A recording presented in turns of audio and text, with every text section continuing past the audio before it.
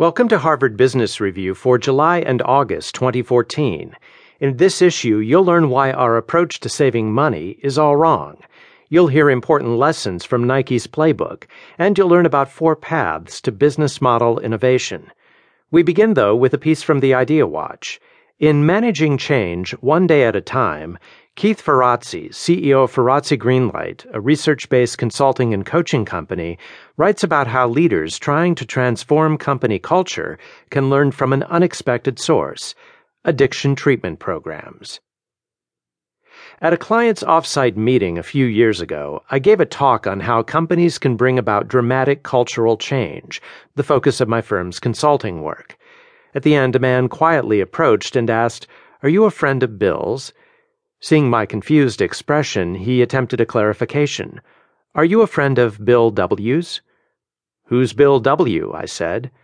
The man explained that Bill Wilson was the founder of Alcoholics Anonymous, and that members use the question, "Are you a friend of Bill's?" to discreetly inquire about whether acquaintances are in AA. "I'm not," I replied. "Why do you ask?" He said that the methods I described to lead change reminded him of the methods AA uses to help people stop drinking, so much so that he'd wondered if I was a 12-stepper myself. I thought it was an interesting exchange, but I gave it no further thought at the time. Soon afterward, a senior executive at another client told me that the process we'd used to coach his team had inspired him to confront his alcohol abuse, even though we hadn't, of course, discussed addiction during the coaching. This made me curious. So over the past several years, my team and I studied a variety of addiction treatment programs. We examined the methods and success rates of traditional 12-step programs, along with less conventional techniques, from the regimen depicted on the TV show The Biggest Loser to therapies for troubled youth and training protocols for orca whales. We approached the endeavor with skepticism. On the surface, change management and addiction treatment seem wholly dissimilar. Over time, however, we saw many parallels between how the two bodies of work leverage human nature to modify behavior. In the process, we discovered a provocative lens and language to help change managers better understand their mission and methods. At the simplest level, the comparison is this: organizations can't change their culture unless individual employees change their behavior, and changing behavior is hard. Many change programs focus on providing strategies, technologies, and training, but often that's not enough. When it comes to modifying deeply ingrained behavior, 12-step programs have a superior track record. They use incentives, celebration, peer pressure, coaching to adopt new habits, negative reinforcement, and role models, things organizations can draw on. Analogies are never perfect, and there are clearly points where the comparison doesn't hold. For instance, AA relies heavily on spirituality, asking participants to put their faith in a higher power and to declare themselves powerless, sentiments that are generally not appropriate for driving corporate change.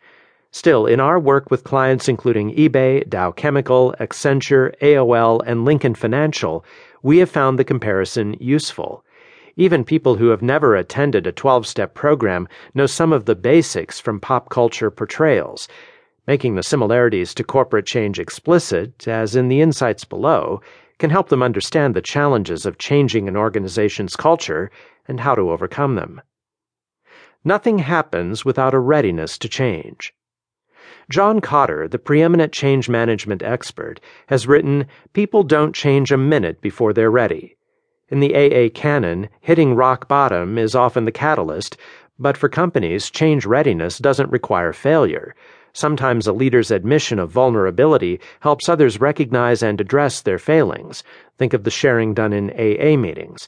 You can't force people to change. You can only help them want to. AA's process recognizes this truth.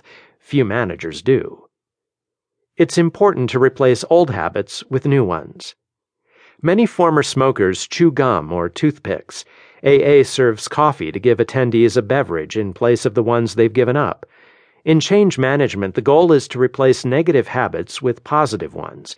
At one restaurant chain, store managers used to begin the day by going over the numbers from the previous shift. Although analyzing numbers isn't inherently bad, it is an isolating behavior, usually done in an office with the door closed, and data alone often don't explain why sales went up or down. So we helped managers start the day with a different routine, talking with crew members to learn whether anything unusual had happened on the previous shift, and only then going through the numbers. This increased managers' understanding of business conditions and boosted employee engagement, and sales rose. Peer support and pressure drive change. One of the best ways to change human behavior is to gather people with similar problems together.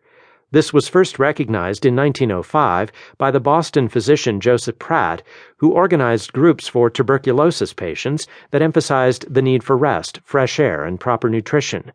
Over the past century, research has shown that support groups benefit people with a wide range of medical and psychological conditions. In our work, we find that bringing employees together in peer groups to discuss change initiatives can create accountability, mutual generosity, a judgment-free attitude, and increased pressure on reluctant employees to change.